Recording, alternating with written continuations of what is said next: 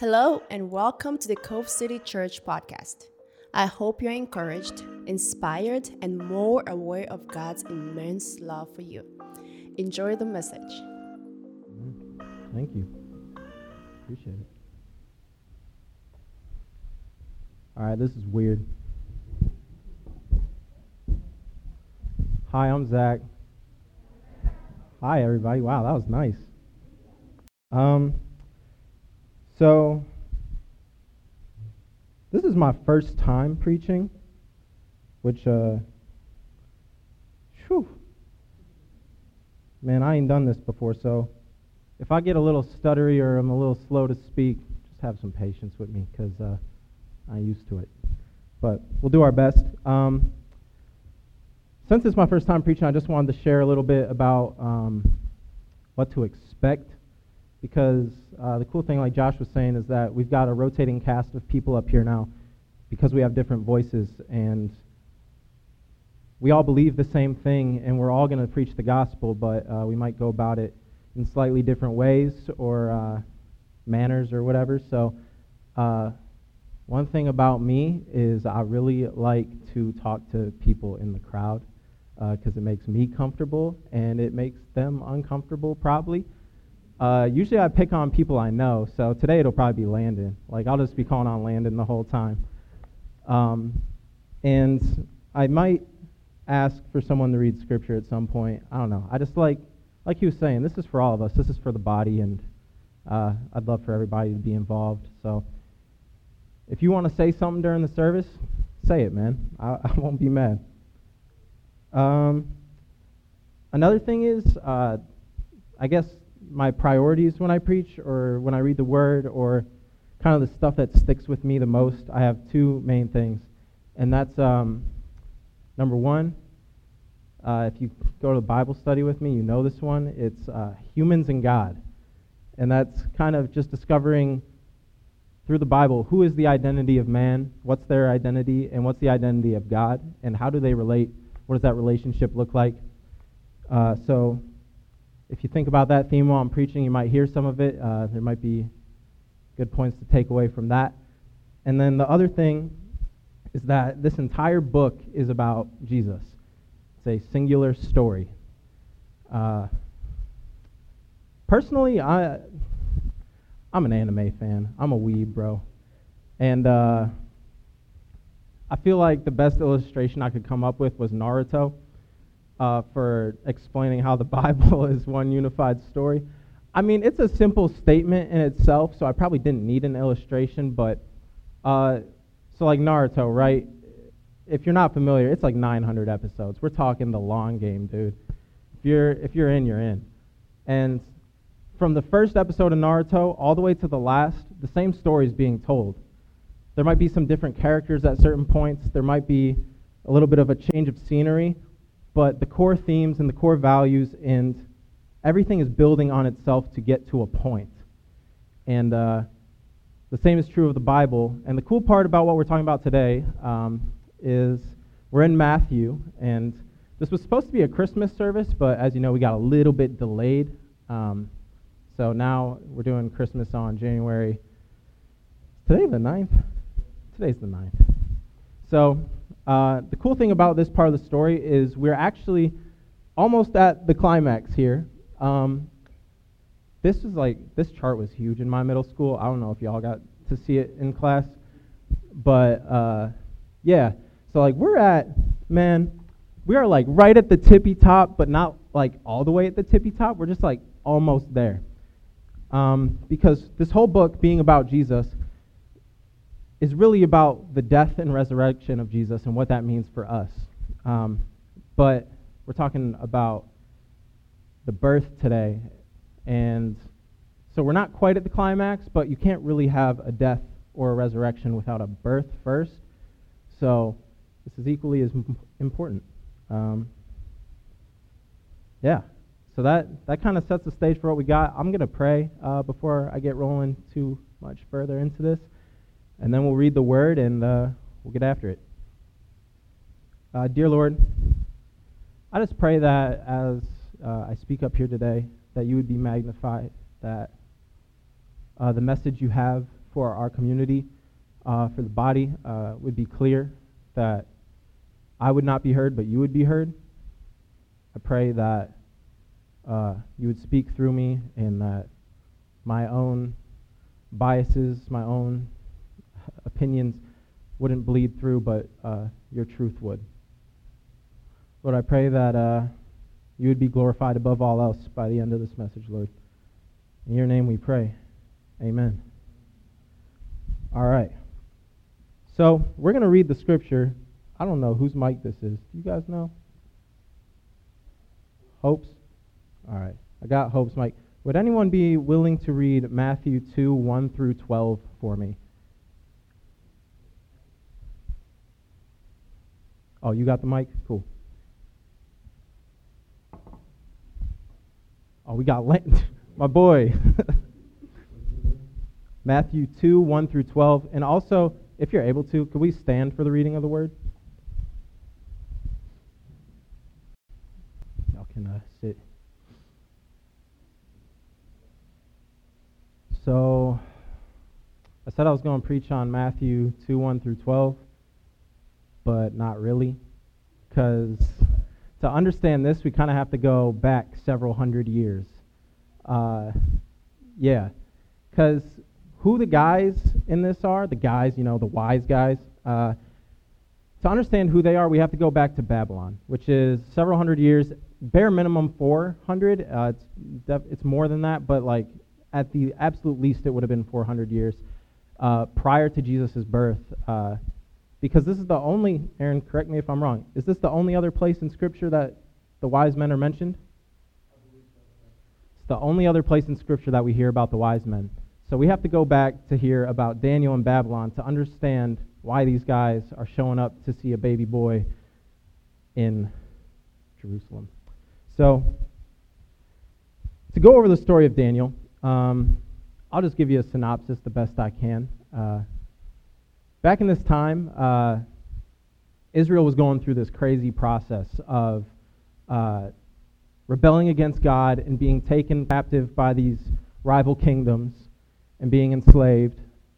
And then God would deliver them out of this place to be their own kingdom again under a king that God appointed, and then they would rebel again.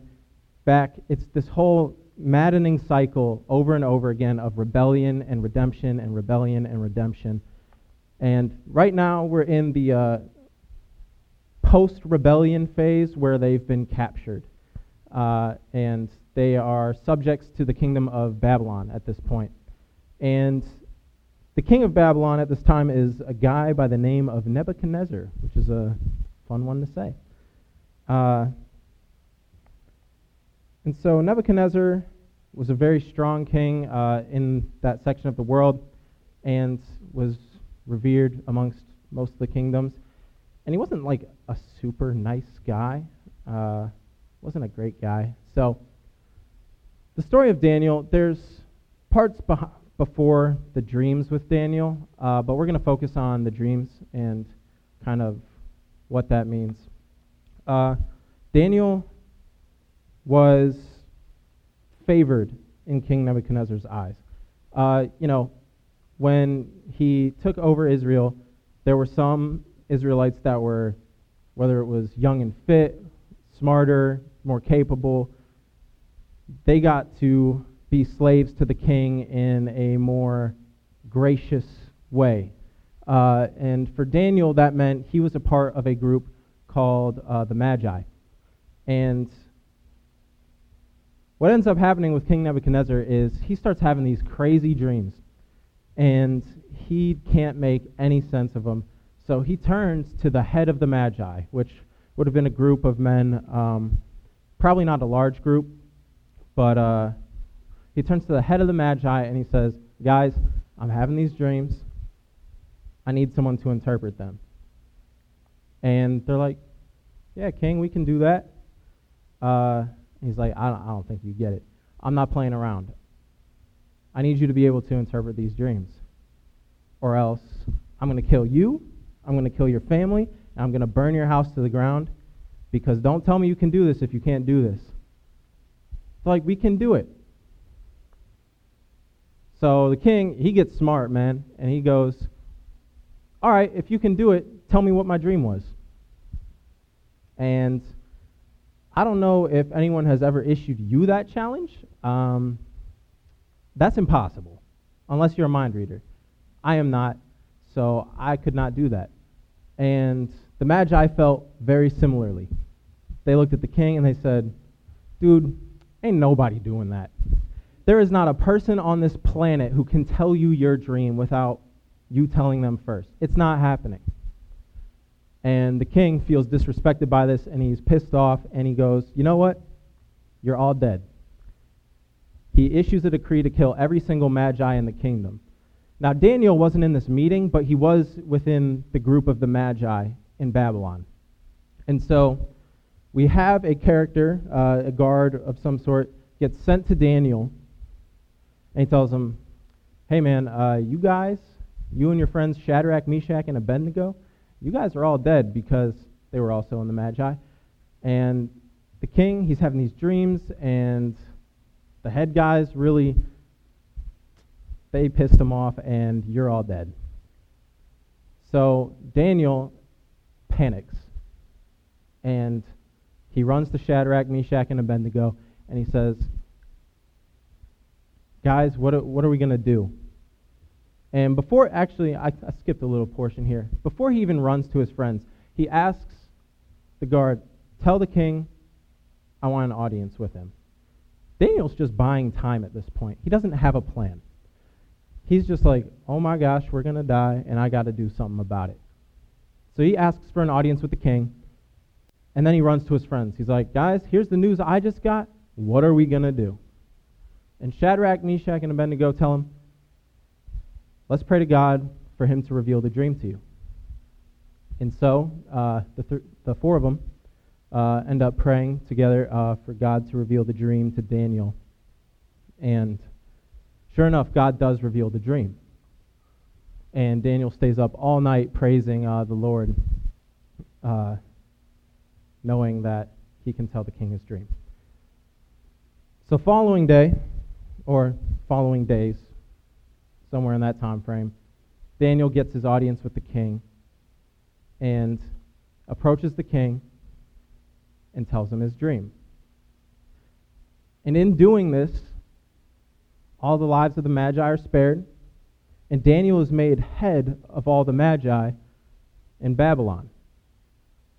And the Magi are also referred to as the wise men, which is where we find the wise men in the New Testament when they come and show up at Jesus' house. So flash forward back to Matthew. Notice I said the wise men show up at Jesus' house and not the manger. Our nativities kind of got it a little skewed. These guys show up probably like when Jesus is 2 years old. It's not the night of. That's just a fun fact, not really important to the story, I guess. But yeah, so to paint the scene, it's not crying baby Jesus wrapped in cloths and Mary holding him in a manger. They're showing up to Joseph and Mary's house to see a 2-year-old kid. And another thing about these Magi, I guess we don't know this for certain how many people traveled with them, but traditionally it's 3 is what the nativities show. There's 3 gifts. That we aren't guaranteed that there were 3 Magi. Back then, it would have been very dangerous to travel with 3 people. It's kind of asking to get mugged and killed and all your stuff stolen. So, and the other reason why it probably wasn't 3 is because it says they traveled from the east. And where Jesus was born, in relation to Babylon, who we just read about, Babylon was to the east of Jerusalem. And we can kind of infer, draw some conclusions that, all right, this is the only other mention of wise men in the Bible. It's to the east of where Jesus is living. Probably came from the same spot. Now, again, we don't know that 100%. We got to be honest there about that. But if we're making the inference, it seems to make sense that that's where they came from, Babylon. So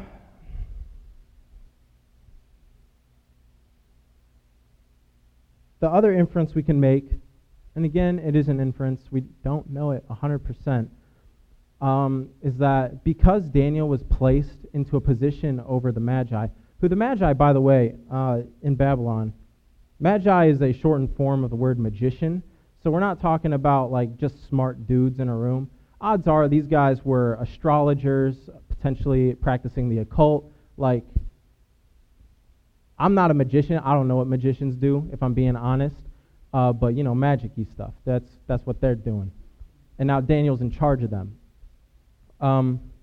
Daniel, as a servant of God, we can infer that it's possible in his position as leader of the Magi, he would have instilled some prophecies, instilled some knowledge of the coming Messiah, and that's how they know about this King of the Jews. That's how they were able to follow this star to the King of the Jews. Now, there's some debate about the Magi. I'll just throw that out there, too. Some people think they were God-following men, Jewish.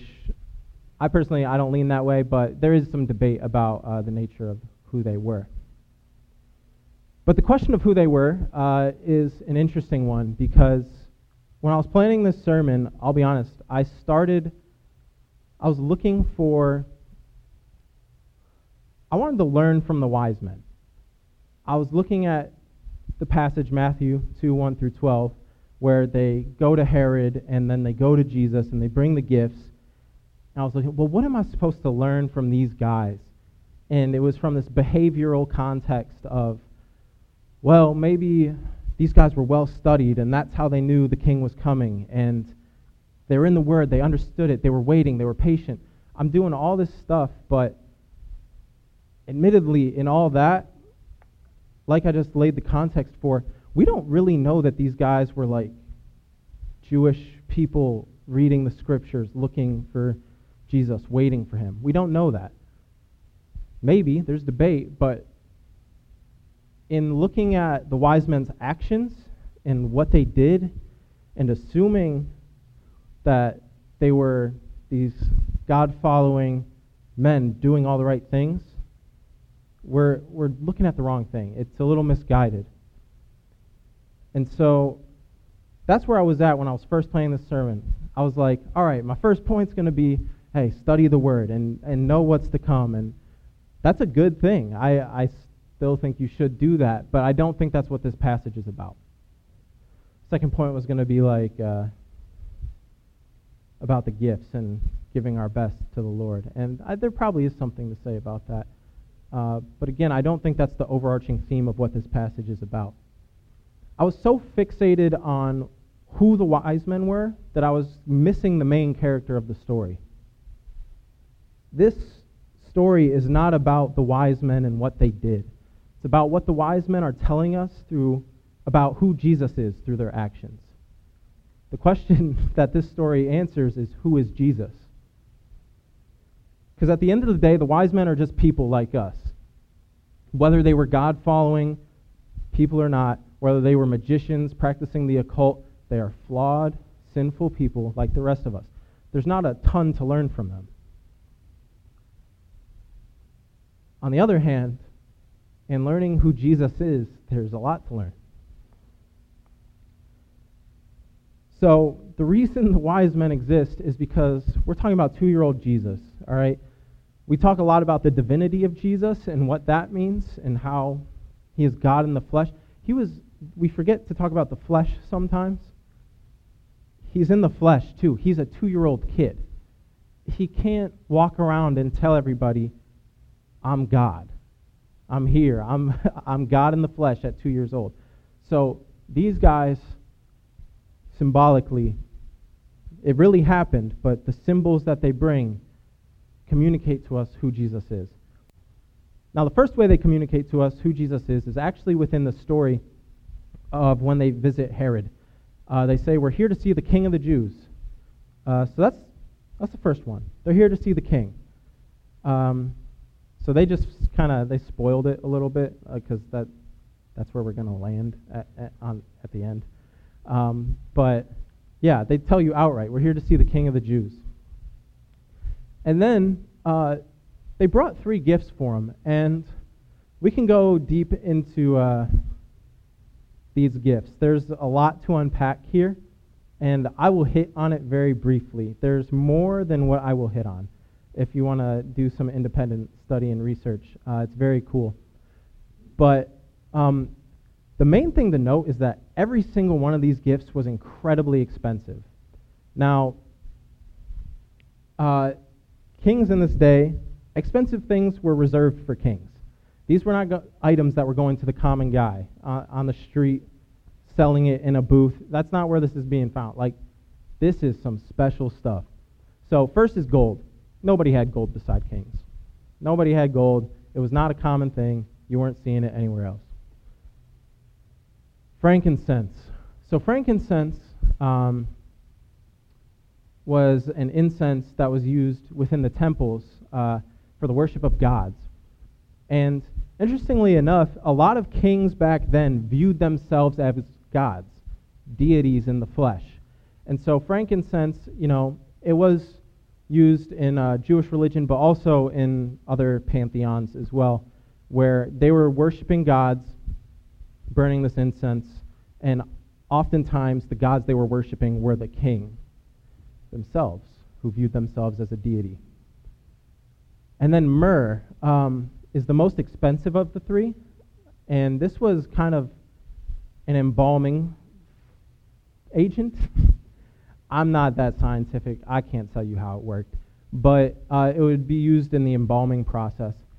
And even more interestingly to me, and like I said, this is all stuff we're just going to kind of hit on, is that it was used as an oil to anoint priests in the temple. So, again, if we want to read into the symbols here, number one, what is very, very plainly being stated is that Jesus is king. That is being stated plainly above all else there. And this is the more do some independent research part. We're also seeing an allusion to his death in the embalming fluid. We're also seeing an allusion to his godship in the frankincense. And my personal favorite part is also with the myrrh. We're seeing an allusion to him as high priest, which if you want to read more about that, Hebrews goes through that really well. And I think Hebrews sermon series at some point. But to go back to the wise men and to just really drive this home, to focus on who they were is to miss the good news here. Because a lot of times when we read the Bible, we have this tendency to look for what are my 3 steps? What are the 3 things I need to do? What's the practical life application here for me? Okay, stop lying. Okay, that's cut and clear and I can do that. And sometimes because we have such cut and clear portions of the Bible, we'll take things like men delivering gifts that tell us who someone is and say, all right, okay, well, they were well studied. That's not the case. The greatest thing that we can learn here is about Jesus' kingship. And like I said, this whole book is about him. And I think the best thing we can do to talk about Jesus' kingship is actually go back to Daniel. And I think I got a slide in here where Daniel tells the king his dream. And this is what Daniel says to the king. In your vision, your majesty, you saw standing before you a huge shining statue of a man. It was a frightening sight. The head of the statue was made of fine gold. Its chests and arms were silver. Its belly and thighs were bronze. Its legs were iron, and its feet were a combination of iron and baked clay. As you watched, a rock was cut from a mountain, but not by human hands. The rock struck the feet of iron and clay, smashing them to bits, and the whole statue was crushed in the pieces of iron, clay, bronze, silver, and gold. Then the wind blew them away without a trace, like chaff on a threshing floor. But the rock that knocked the statue down became a great mountain that covered the whole earth. So that's the dream. And the king, as you'll remember, he wanted the dream interpreted. He didn't just want to know the dream. That was his challenge for the Magi. But once he had the dream, he's like, okay, you know it. Now tell me what it means. And this is what Jesus' kingship means for us. Daniel 2:36 through 44. That was the dream. Now I will tell you, King, what it means. Your Majesty, you are the greatest of kings. The God of heaven has given you sovereignty, power, strength, and honor. He has made you ruler over all the inhabited world and has put even the wild animals and birds under your control. You are the head of gold. But after your kingdom comes to an end, another kingdom inferior to yours will rise to take your place. After that kingdom has fallen, yet a third kingdom, represented by bronze, will rise to rule the world. Following that kingdom, there will be a fourth one, as strong as iron. That kingdom will smash and crush all previous empires, just as iron smashes and crushes everything it strikes. The feet and toes you saw were a combination of iron and baked clay, showing that his kingdom will be divided. Like iron and mixed with clay, it will have some of the strength of iron. But while some parts of it will be as strong as iron, other parts will be weak as clay. This mixture of iron and clay also shows that these kingdoms will try to strengthen themselves by forming alliances with each other through intermarriage. But they will not hold together, just as iron and clay do not mix. During the reigns of those kings, the God of heaven will set up a kingdom that will never be destroyed or conquered. It will crush all kingdoms into nothingness, and it will stand forever. If I cry, man, just we'll let it be awkward together.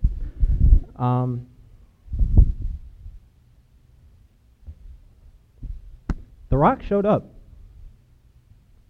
in a manger, and it came to crush all the kingdoms of this world.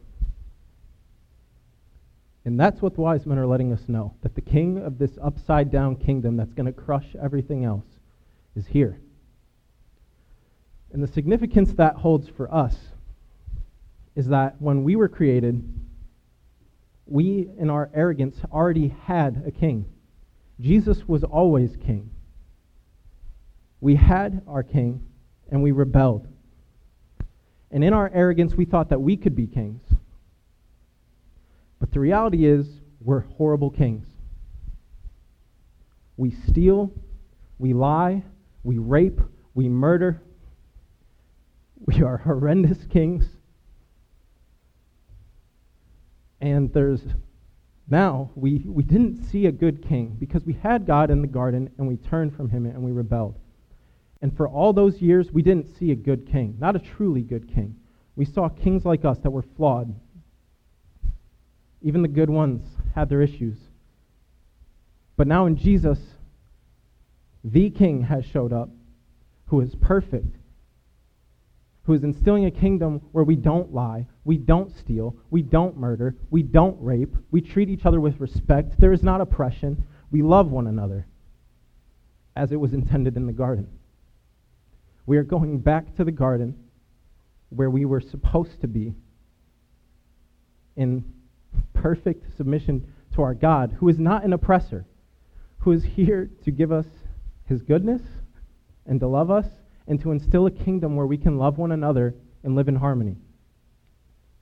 So that rock that's coming to crush all the kingdoms, it came, and Jesus is the perfect king that is being represented, and his kingdom is going to grow and cover the whole earth. For now, the rock has arrived, but the mountain is growing, which means we are not in the perfect kingdom yet. We still lie, rape, murder, steal, belittle, oppress. Those are the sad realities of our world.